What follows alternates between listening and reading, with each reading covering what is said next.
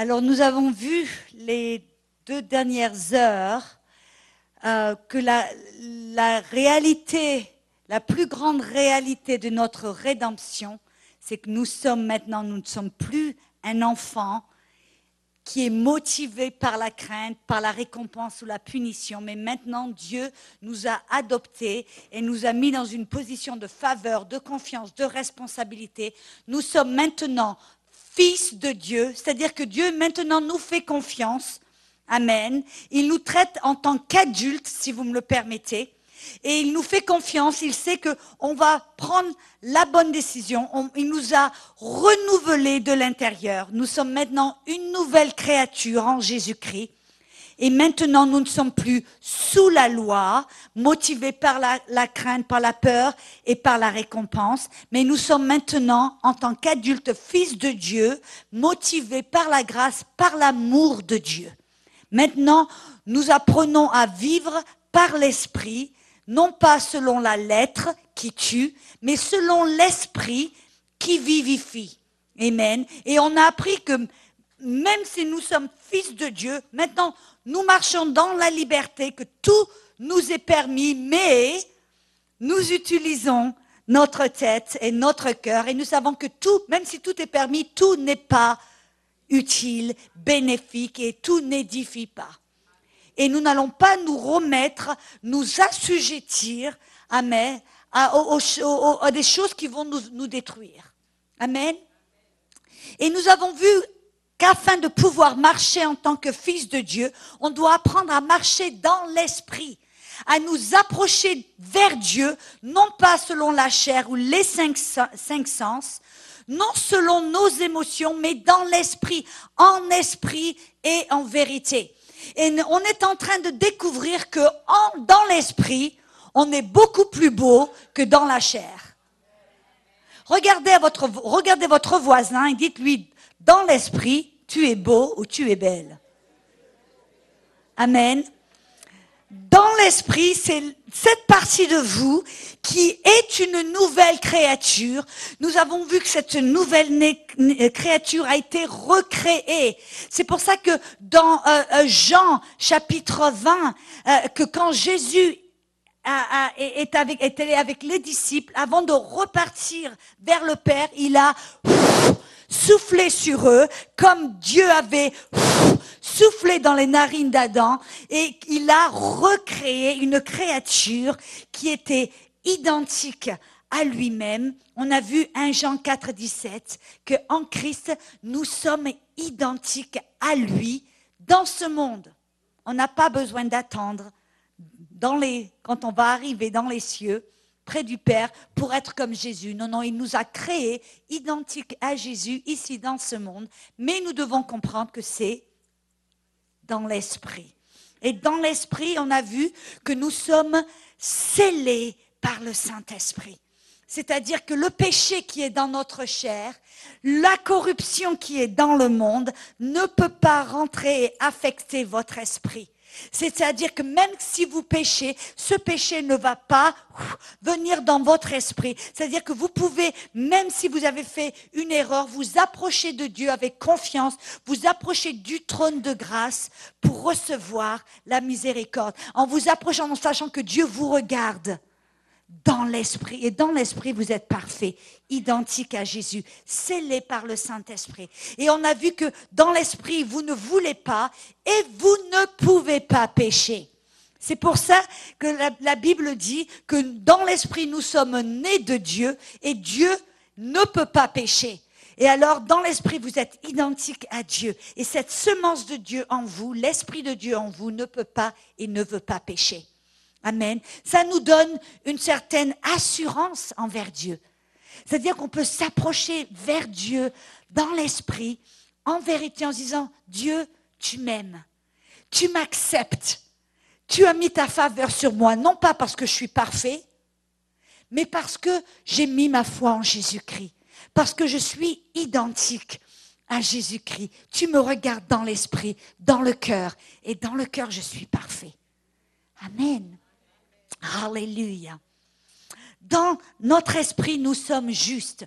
Je vais simplement annoncer cette vérité que dans l'esprit, vous êtes déjà juste. 2 Corinthiens 5, 21 dit que celui qui n'a point connu le péché, Dieu l'a fait devenir péché pour nous afin que nous devenions en lui justice de Dieu. Quelle est la partie de vous qui est justice? Votre esprit. Amen. Gloire à Dieu. Et votre esprit, c'est cette partie de vous qui reçoit la puissance de Dieu.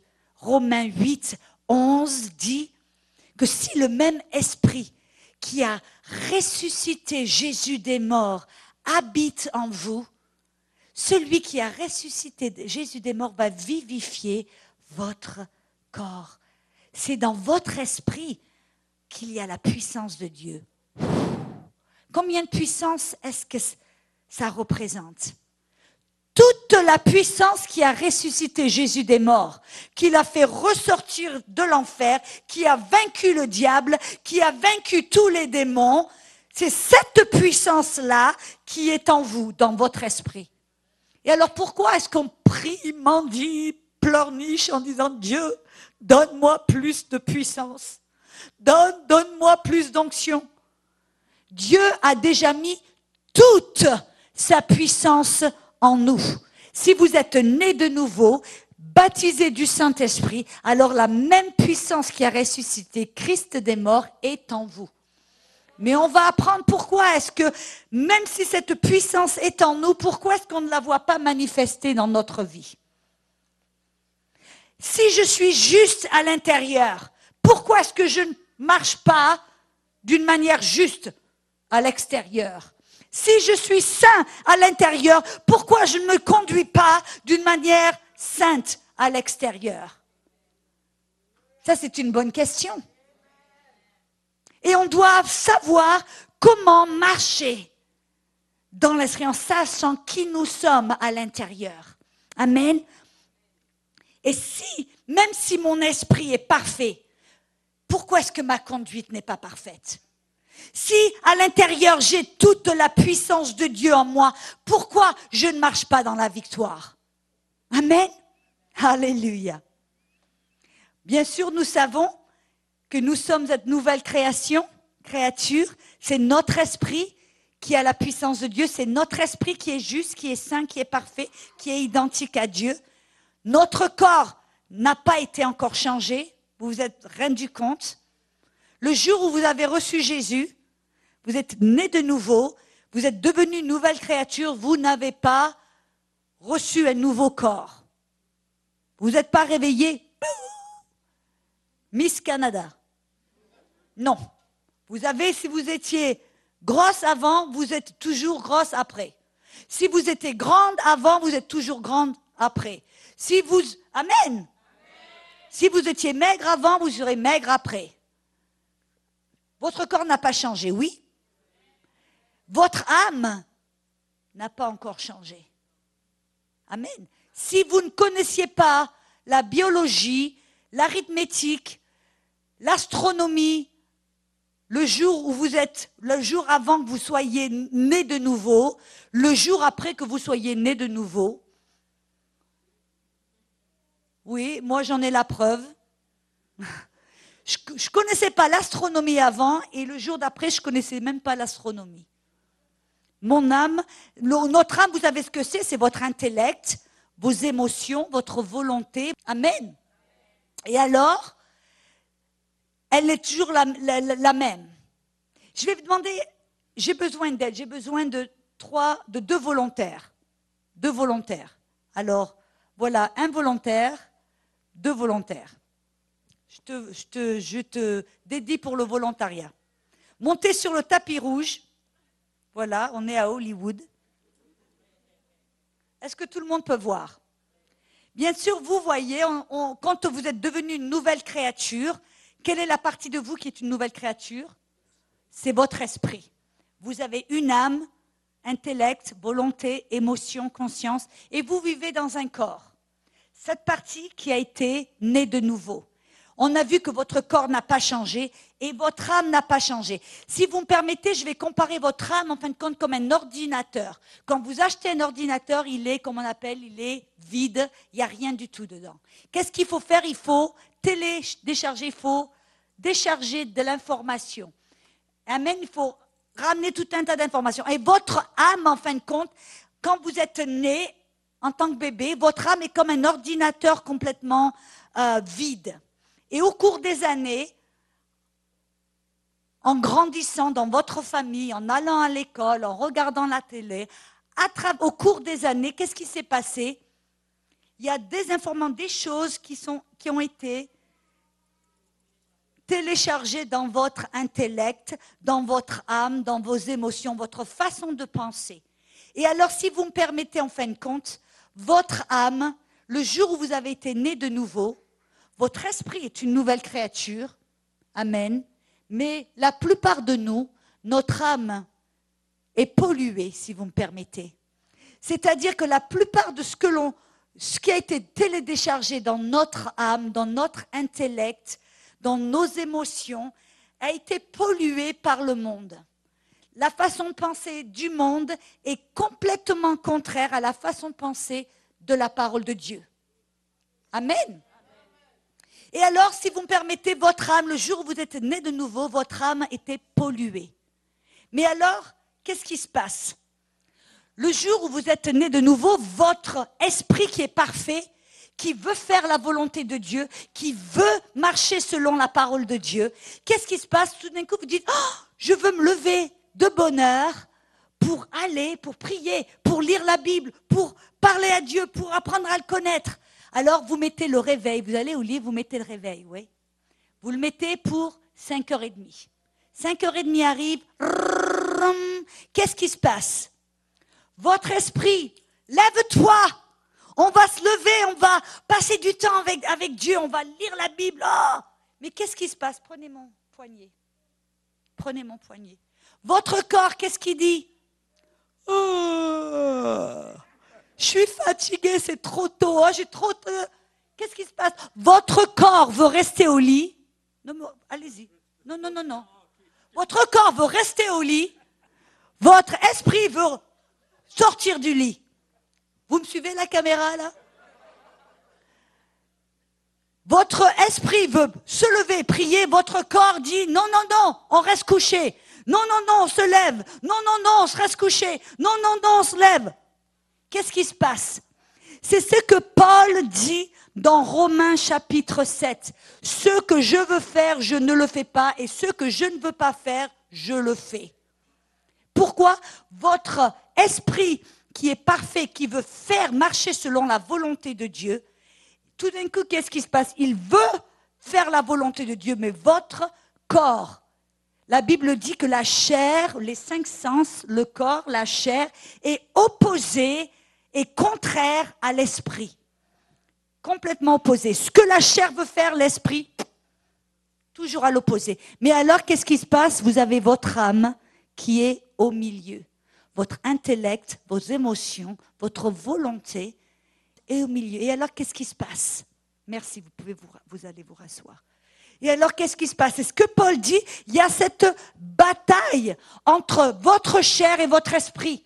Dans votre esprit, vous êtes identique à Jésus, vous voulez marcher selon la volonté de Dieu. Dans votre esprit, vous ne voulez pas pécher, vous ne pouvez pas pécher, mais il y a tout d'un coup une bataille entre votre chair et votre esprit.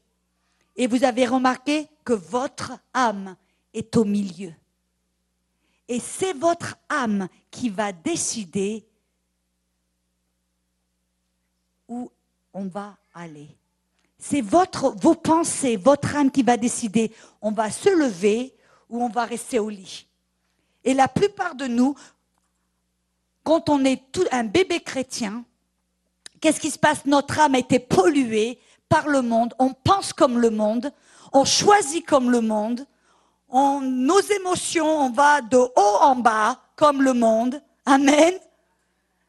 Et qu'est-ce qui se passe?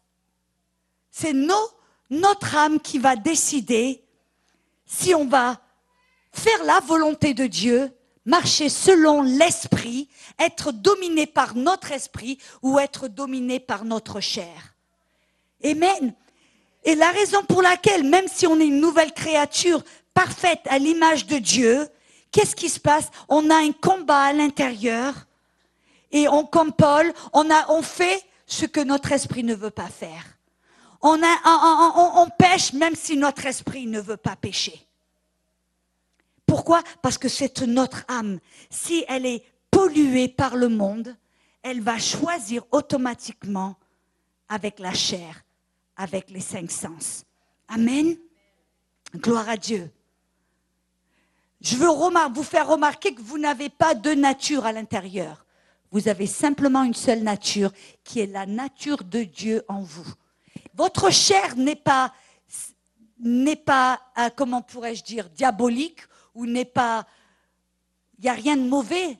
Votre chair, c'est comme, j'appellerais comme un petit enfant. Si vous laissez un enfant à lui-même, qu'est-ce qu'il va faire? Il va rester toute la nuit à manger de la glace, des bonbons, à regarder des vidéos. Il ne va pas se brosser les dents, il va faire ce qu'il veut. Amen. Donc un enfant, qu'est-ce que vous devez faire? Vous devez l'entraîner. Vous devez lui apprendre ce qui est bien. C'est la même chose avec notre chair. On doit l'entraîner, on doit la guider, on doit lui apprendre ce qui est bien. Amen. Et alors, le problème, c'est que la plupart des chrétiens, afin de pouvoir marcher dans la volonté de Dieu, afin de pouvoir conquérir ou vaincre le péché, vous savez qu'est-ce qu'ils font? Ils se focalisent sur leurs actions, sur leur conduite. Je vais m'arrêter de fumer, je vais m'arrêter de boire, je vais m'arrêter de faire ceci. Ils se focalisent sur leur action, sur la chair, pour essayer de marcher selon la volonté de Dieu. Mais la Bible dit dans Colossiens chapitre 2, versets 16 à 23, que personne donc ne vous juge au sujet du manger ou du boire, au sujet d'une fête, d'une nouvelle lune ou de sabbat. C'était l'ombre des choses à venir, mais le corps est en Christ. Qu'aucun homme, sous une apparence d'humilité et par un culte des anges, ne vous ravisse à son gré le prix de la course, tandis qu'il s'abandonne à ses visions et qu'il est enflé d'un vain orgueil, que ses pensées charnelles, sans s'attacher au chef dont tout le corps, assisté et solidement assemblé par des jointures et des biens dans l'accroissement que Dieu donne. Si vous êtes mort avec Christ au rudiment du monde, pourquoi, comme si vous vivez dans le monde, vous impose-t-on des préceptes? Ne prends pas, ne goûte pas, ne touche pas. Ça, c'est la loi. Amen. Écoutez ce que ça dit. Ne prends pas, ne goûte pas, ne touche pas. Préceptes qui tous périssent par l'usage et qui ne sont fondés que sur les ordonnances et les doctrines des hommes. Ils ont à la vérité une apparence de sagesse et en ce qu'ils indiquent un culte volontaire de l'humilité et le mépris du corps, mais ils sont sans aucun mérite et contribuent à la satisfaction de la chair. Qu'est-ce que ça veut dire? Que si vous allez essayer de marcher droit, si vous me permettez, de vous conduire bien en essayant de vous imposant des règles, des régulations, ne touche pas, ne fais pas ci, ne fais pas cela, ne mange pas. Ça veut dire que c'est une forme d'humilité, une forme de sagesse, mais ça n'a aucun succès. C'est comme je disais avant, le régime. Combien d'entre vous, vous avez essayé de perdre du poids en faisant tous les régimes qui existent sur la Terre? Amen. Le pamplemousse, l'ananas, arrêtez jusqu'au jour où j'ai découvert, j'arrête tout ça, je me focalise sur le Seigneur. Amen. Et à la grâce de Dieu. Amen. Et c'est comme ça que je suis arrivée à marcher dans la victoire. Mais ça nous dit ici que si on essaie de s'imposer des règles, des régulations sur la chair pour essayer de se conduire bien et de marcher droit, on va faillir, ça c'est la loi, et ça n'a aucun succès. Alors comment est-ce qu'on fait? Comment est-ce qu'on arrive à marcher dans l'esprit, à marcher selon la volonté de Dieu? Comment est-ce qu'on arrive? On sait qu'à l'intérieur, dans notre esprit, on est parfait. on est saint, on est juste, on est identique à Jésus, on ne veut pas pécher, on ne peut pas pécher. Mais comment est-ce qu'on peut faire que ce qui est à l'intérieur se manifeste à l'extérieur dans notre conduite? À l'intérieur, on est parfait. Comment est-ce que l'on peut faire de marcher d'une bonne manière, de nous conduire selon la volonté de Dieu? Comment est-ce qu'on peut y arriver? On a vu, ce n'est pas en nous imposant des règles, ça ne marche pas. Ça n'a aucun succès. Amen. Mais la Bible nous dit, on apprend à marcher dans la grâce, dans la liberté, dans l'esprit, c'est-à-dire qu'on ne travaille pas pour Dieu, on laisse Dieu travailler en nous. Et comment est-ce qu'on va le laisser travailler en nous et à travers nous? Comment est-ce qu'on va arriver à manifester ce qui est à l'intérieur de l'extérieur? La Bible nous dit, Proverbe 23, verset 7, Proverbe 23, verset 7, c'est car il est comme les pensées de son âme. Qu'est-ce que ça veut dire? Car il est comme les pensées de son âme. Ça veut dire que vos actions vont toujours suivre votre façon de penser. C'est-à-dire, si vous pensez pauvreté, vous allez agir pauvreté.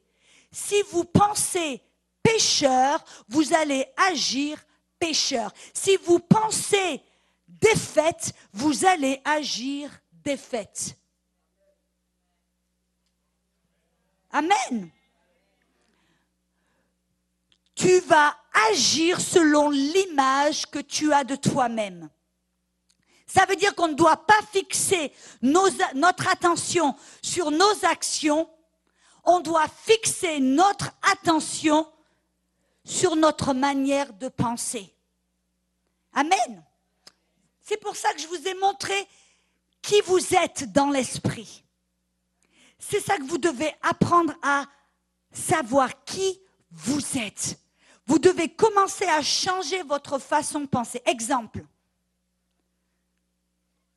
La plupart de chrétiens se regardent dans la chair, se regardent regardent leurs actions, leur façon d'agir.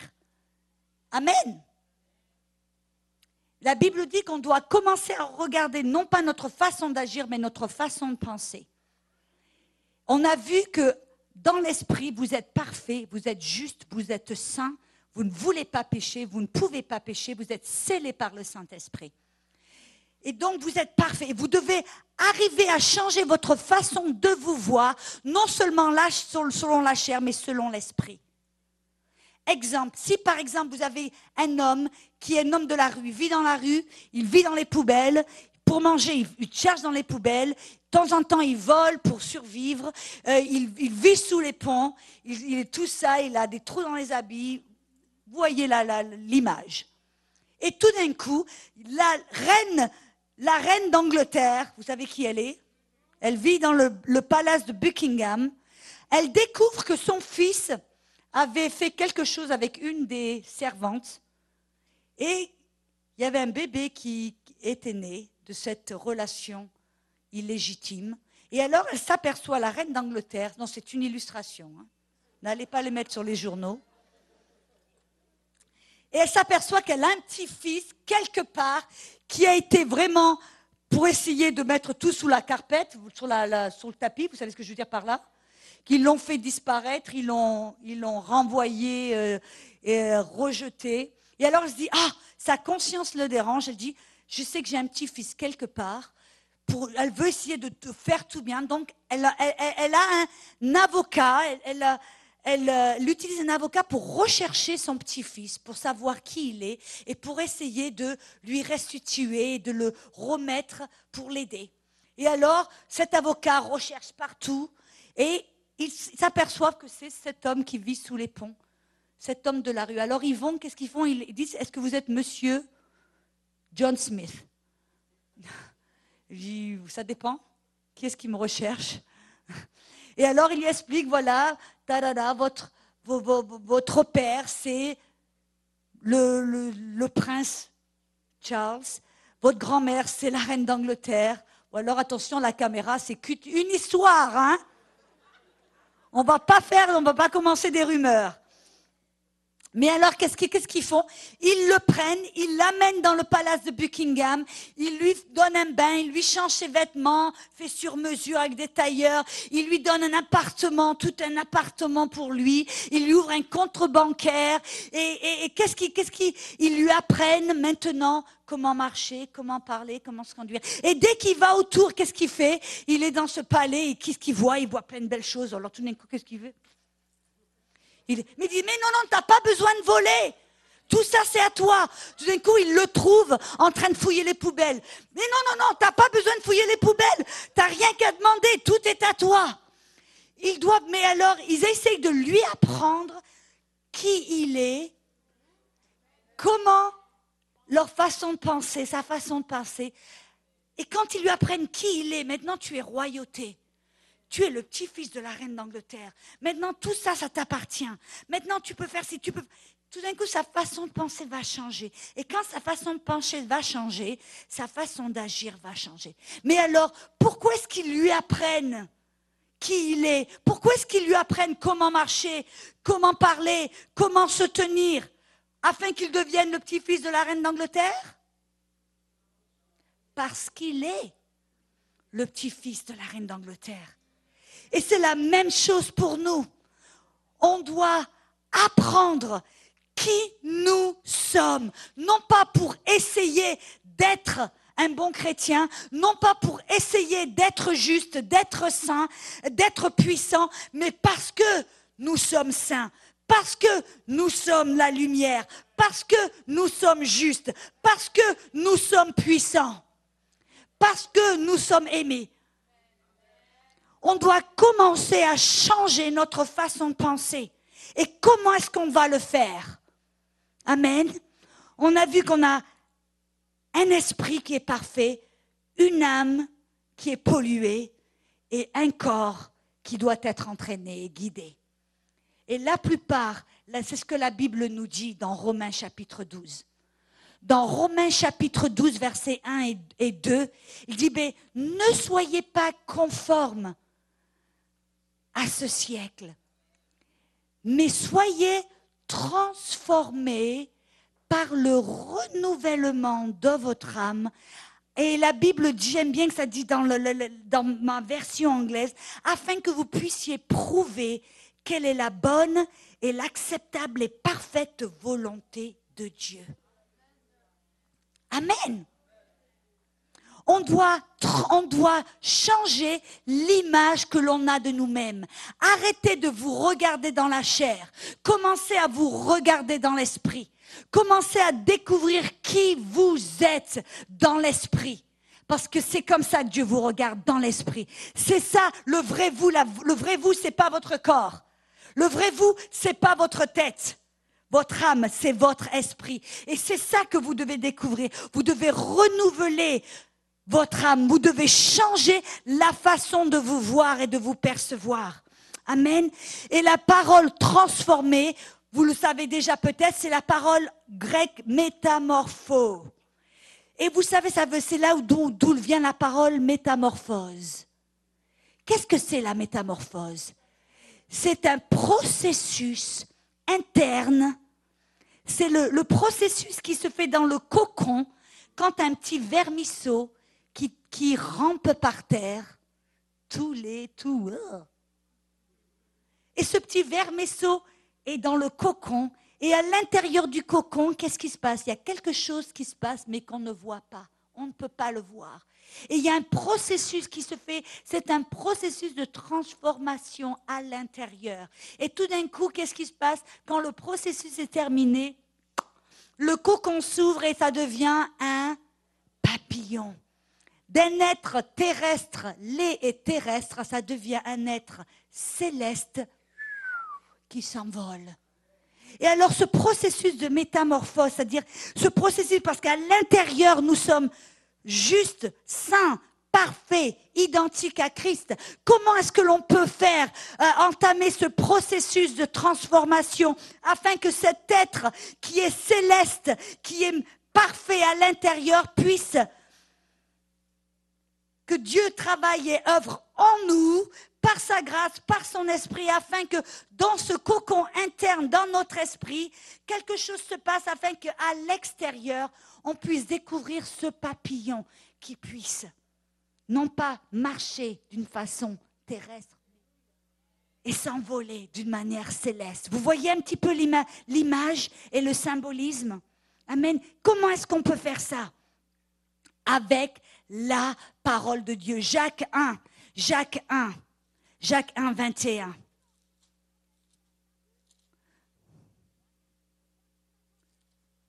Jacques 1, 21. C'est pourquoi, rejetant toute souillure et tout excès de malice, recevez avec douceur la parole qui a été plantée en vous et qui peut sauver vos âmes. Vous remarquez là, il parle de souillure, c'est de ça dont on parlait. La souillure du monde dans notre âme. Il a dit que on va entamer ce processus de métamorphose, de transformation de l'intérieur. La puissance de Dieu, la grâce de Dieu, l'Esprit de Dieu travaillant à l'intérieur de nous. Comment? En acceptant la parole de Dieu, en renouvelant notre âme. J'ai besoin d'une aide. On est en train de parler de ce processus de métamorphose, c'est-à-dire que c'est Dieu qui travaille en nous, à l'intérieur, amen, afin de changer l'extérieur, notre façon de parler, notre façon de marcher, notre façon de nous conduire. Et la plupart des gens, qu'est-ce qu'ils font? Ils vont à l'église une fois de temps en temps. Alors voilà une âme qui est souillée, la pollution du monde, la façon de penser du monde, et ils vont à l'église une fois de temps en temps, une petite parole, un petit verset. Des fois, tu vois, ils ouvrent leur Bible. Oh, je vais lire un petit verset, voilà. Quel genre de transformation allez-vous avoir? Pas trop de transformation. C'est pour ça que la plupart des chrétiens, même s'ils sont parfaits à l'intérieur, identiques à Jésus à l'intérieur, ils marchent, ils vivent, ils parlent comme le monde. Pourquoi? Parce que leur âme est souillée, polluée. Ils pensent comme le monde. Et automatiquement, leurs actions vont toujours suivre leur façon de penser. Mais comme vous, quand vous allez dans une école biblique où vous entendez la parole heure après heure, jour après jour, et que la parole vienne et renouvelle votre âme, qu'est-ce qui va se passer? Tout d'un coup, votre âme va être complètement renouvelée.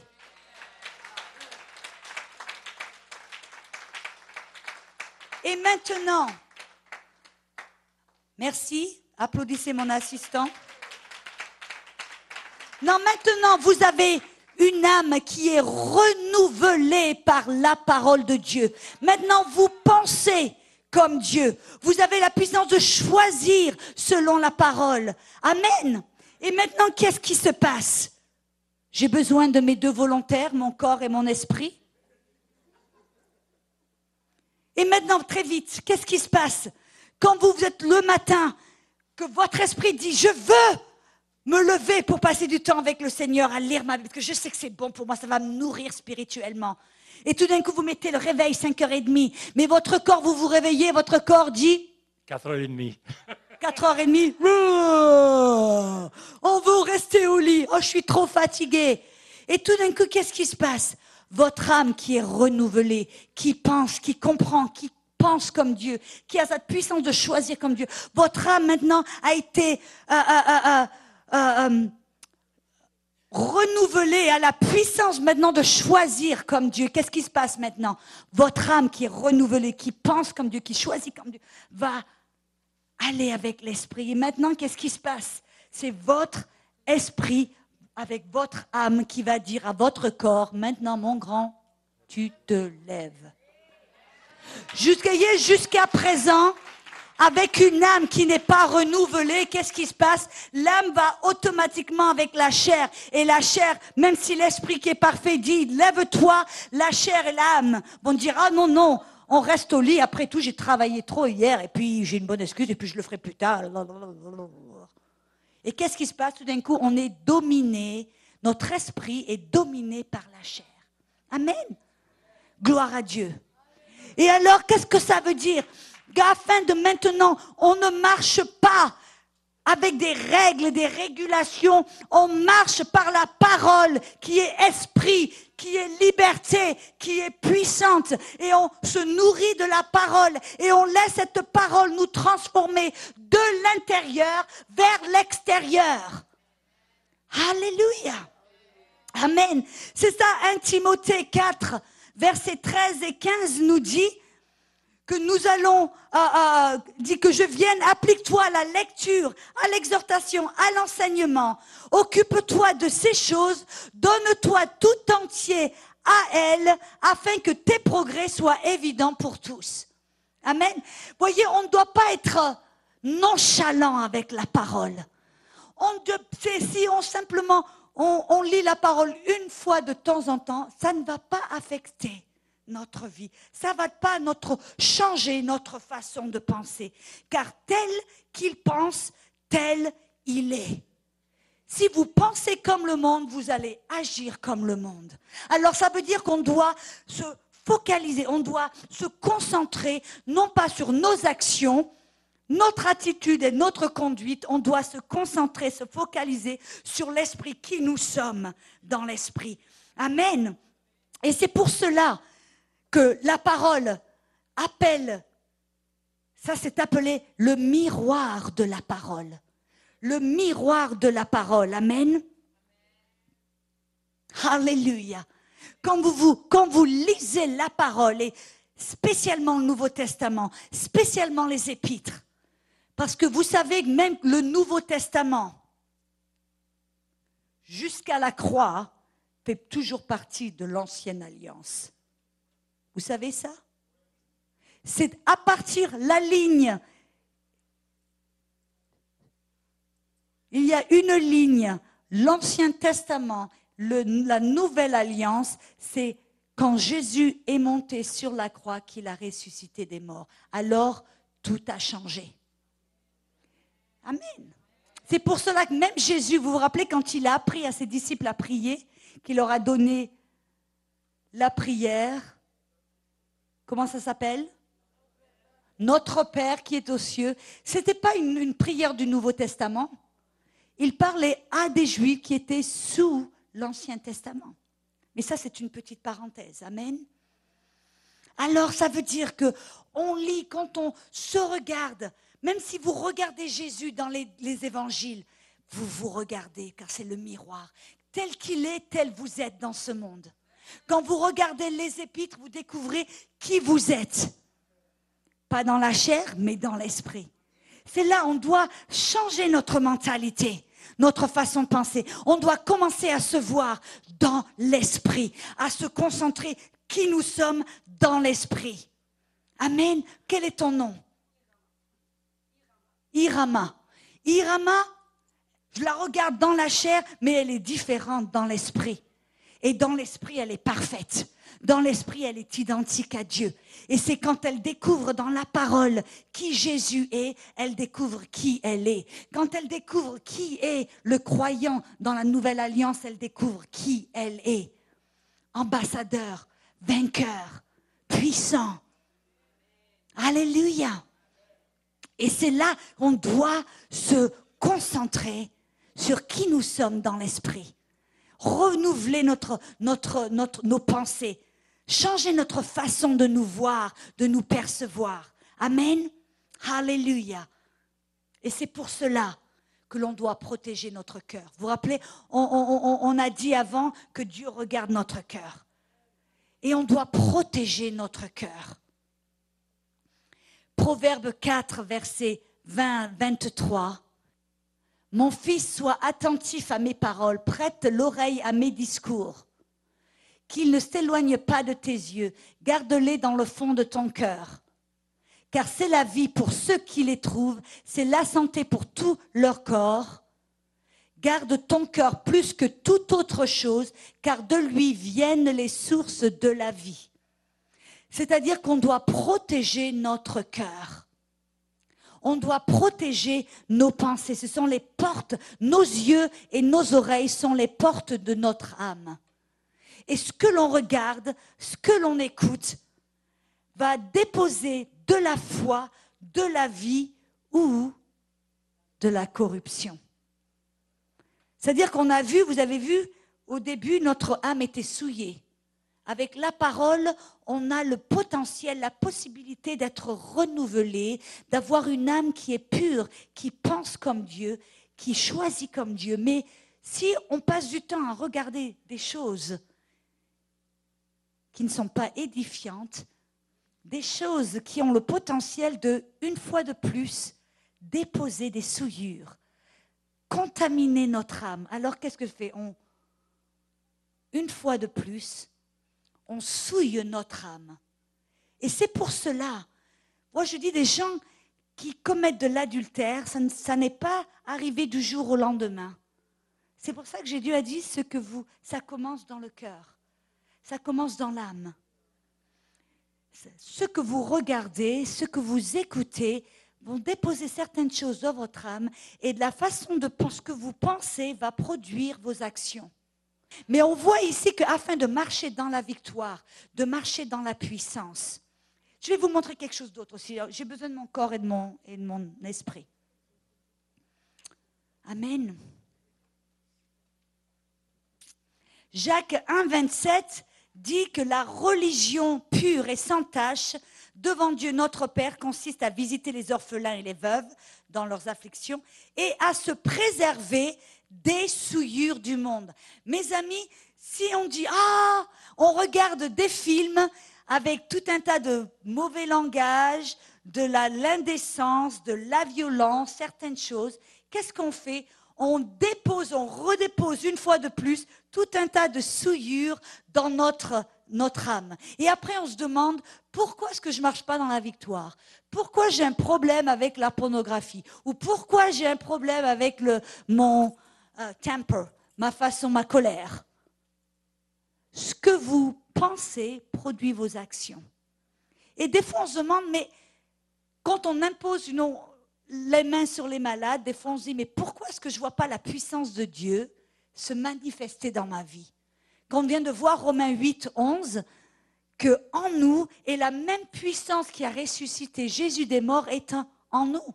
Pourquoi quand on impose les mains sur les malades ou pourquoi quand on a besoin de guérison, on ne voit pas de manifestation, on ne voit pas la puissance se dégager? La puissance de Dieu est à l'intérieur de votre esprit, amen. Et on a vu que votre âme, c'est ce qui est entre votre esprit et votre corps. Et afin que votre corps soit vivifié, la puissance de Dieu va toujours aller à travers votre âme. Et si vous me permettez, en fin de compte, votre âme, c'est comme s'il y avait un robinet qui s'ouvre et qui se ferme. Si votre âme est souillée et ne pense pas selon la parole de Dieu, que votre façon de penser n'est pas bonne, qu'est-ce qui va se passer? Vous fermez le robinet et vous imposez les mains sur les malades, il n'y a rien qui se passe. Ou vous avez besoin de guérison et la puissance va comme ça et elle retourne. Court-circuit. Pourquoi? Parce que le robinet est fermé. Mais quand on commence à renouveler notre âme, à commencer à penser comme Dieu pense, à changer notre façon de penser, de voir, et qu'est-ce qui se passe? On ouvre le robinet. Et tout d'un coup, la puissance de Dieu peut aller à travers et affecter notre corps ou le corps de quelqu'un d'autre. Amen. Merci. Alléluia. C'est pour ça, vous savez, dans Éphésiens 3, on aime verset 20, on aime ce verset que Dieu peut faire au-delà, infiniment au-delà de tout ce que l'on demande ou imagine. Tout le monde est content, excité, mais on s'arrête là. Mais qu'est-ce que la deuxième partie du verset dit? Selon la puissance qui agit en nous. Et comment est-ce que la puissance peut agir en nous si notre âme est renouvelée et pense comme Dieu? On peut faire cette puissance peut agir en nous quand on lui permet d'agir selon notre connaissance. Est-ce que vous comprenez ce que je veux dire? Amen. C'est pour ça que la Bible dit au Osée 4:6 que le peuple meurt par faute de connaissance. Parce qu'il ne pense pas comme Dieu. Ça veut dire qu'on doit renouveler notre âme afin de permettre que la parole travaille en nous pour transformer notre façon de penser. Et quand on transforme notre façon de penser, alors la parole peut agir en nous et à travers nous. Amen. Gloire à Dieu. C'est pour cela que Marc 4, vous vous rappelez, Marc 4 compare la parole à une graine. Il dit que le semeur va semer la parole. Amen. Et la parole est indestructible, incorruptible. La Bible dit que la parole est esprit et vie. Et quand on sème la parole dans notre âme, dans notre cœur, amen, elle va commencer à produire quelque chose en nous, changer notre façon de penser, nous changer de l'intérieur vers l'extérieur, métamorphose. Amen. Et la parole est comme un miroir. Est-ce que quelqu'un a un miroir ici? Mesdames, voilà un miroir. La Bible dans Jacques chapitre 1, versets 21 à 26, compare la parole à un miroir. Qu'est-ce que c'est qu'un miroir? Quand vous regardez un miroir, qu'est-ce que vous voyez? Est-ce que vous voyez votre passé? La façon, votre apparence quand vous aviez 5 ans, madame? Non, non. Est-ce que vous voyez votre futur? Votre visage quand vous aurez 90 ans? Non, non. Qu'est-ce que vous voyez? Votre visage maintenant. Le miroir ne ment pas. Des fois, on aimerait bien, mais non, il ne ment pas.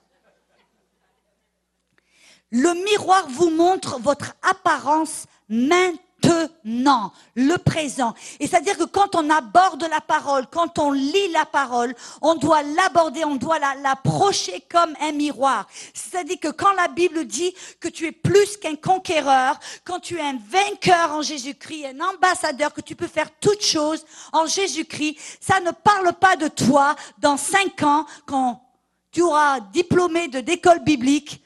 Non, non, non, ça parle de toi maintenant, le présent. C'est-à-dire que quand la Bible dit « tu es guéri par les meurtrissures de Jésus », c'est une réalité présente maintenant. C'est ça, on doit approcher la parole et afin de changer notre façon de penser, on doit s'approcher de la parole en disant « oh, ça parle de moi maintenant. Oh, je suis saint, je suis juste. Je peux tout faire. Je suis un ambassadeur. Je suis magnifique en Jésus-Christ. Je suis parfait en Jésus-Christ. Je suis aimé en Jésus-Christ. » Quand vous vous sentez au bas de la fosse, que vous avez échoué, que vous vous sentiez comme un échec. Amen. Que vous avez fait ce que vous êtes juré de ne jamais faire. Et alors, tout d'un coup, vous vous sentez condamné. Vous vous sentez laid, vous vous sentez comme un échec. C'est à ce moment-là que vous voyez la parole qui dit que tu es plus qu'un vainqueur, que tu es plus qu'un conquérant, tu es aimé, tu es accepté, il n'y a plus de condamnation. Tu l'approches, tu le lis comme oh, ça parle de moi maintenant. Dans l'esprit, je sais ça, c'est une réalité, c'est qui je suis dans l'esprit. Ça, c'est mon apparence, ça c'est moi, ça parle de moi maintenant. Amen. Alléluia. Afin d'être transformé, arrêtez de regarder vos actions, votre conduite. Non, changez votre façon de penser. Et la seule manière de changer votre façon de penser, c'est de continuellement regarder à la réflexion qui vous êtes dans l'esprit, dans la parole. Il y a un principe qu'on découvre dans la Genèse chapitre 30. Dans la Genèse chapitre 30, il y a Jacob, vous vous rappelez, quand il travaillait pour Laban. Il travaillait pour Laban, il avait travaillé 7 ans pour Rachel. Après, il a atterri avec Léa. Après, il a travaillé encore 7 ans de plus. Finalement, après 14 ans, il s'est dit, oh, moi je vais partir maintenant, je vais faire ma propre vie. Et Laban qui prospérait parce que la bénédiction de Dieu était sur Jacob, alors il a dit, ne pars pas, on va faire un traité. Je te promets maintenant, je vais te payer.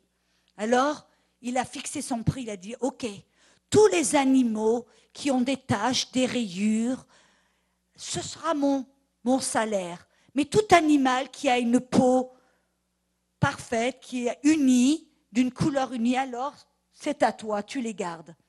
Amen. C'était le prix que Jacob avait fixé. Alors ils ont séparé les troupeaux de Laban des troupeaux de Jacob.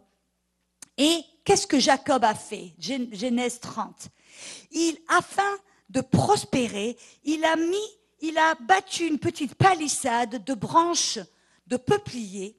Et sur ces branches de peuplier, il a commencé à faire avec un petit couteau, quelque chose, il a fait des rayures, des taches. C'est-à-dire que cette palissade était pleine de taches et de rayures. Et il a mis cette palissade devant l'abreuvoir. Et à chaque fois que les animaux allaient pour boire, qu'est-ce qu'ils voyaient en face d'eux? Des taches, des rayures, des taches, des rayures.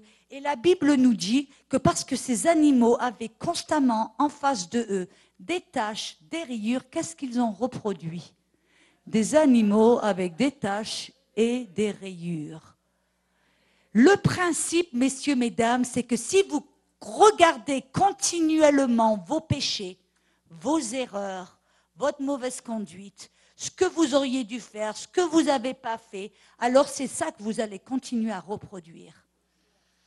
Si votre face, vous vous voyez comme un échec, alors c'est ça que vous allez reproduire. Si vous vous voyez comme un pécheur, alors c'est ça que vous allez reproduire. Mais vous devez mettre devant vous l'image de Dieu qui est une réflexion de qui vous êtes. Et quand vous avez l'image de Dieu devant vous, c'est ça que vous allez reproduire. La parole de Dieu en face de vous, la réflexion de Dieu, la gloire de Dieu en face de vous. Et si vous continuellement vous regardez, vous fixez votre attention sur qui vous êtes dans l'esprit, qui vous êtes en Christ, ce que vous avez en Christ, ce que vous pouvez faire en Christ, alors, sans vous en apercevoir, c'est ce que vous allez reproduire.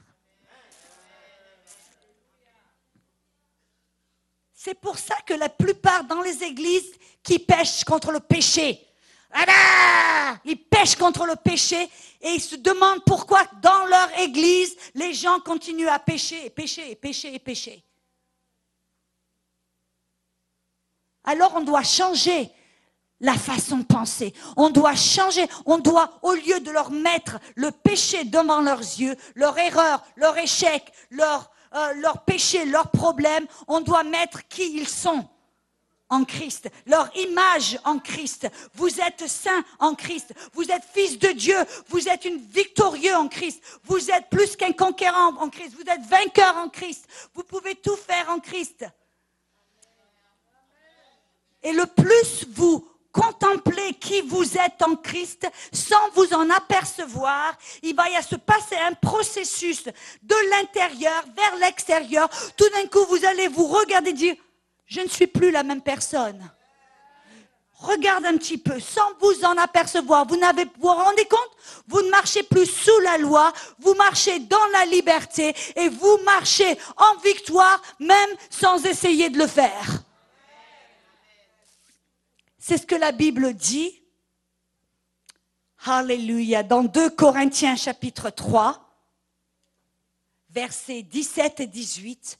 2 Corinthiens chapitre 3, versets 17 et 18.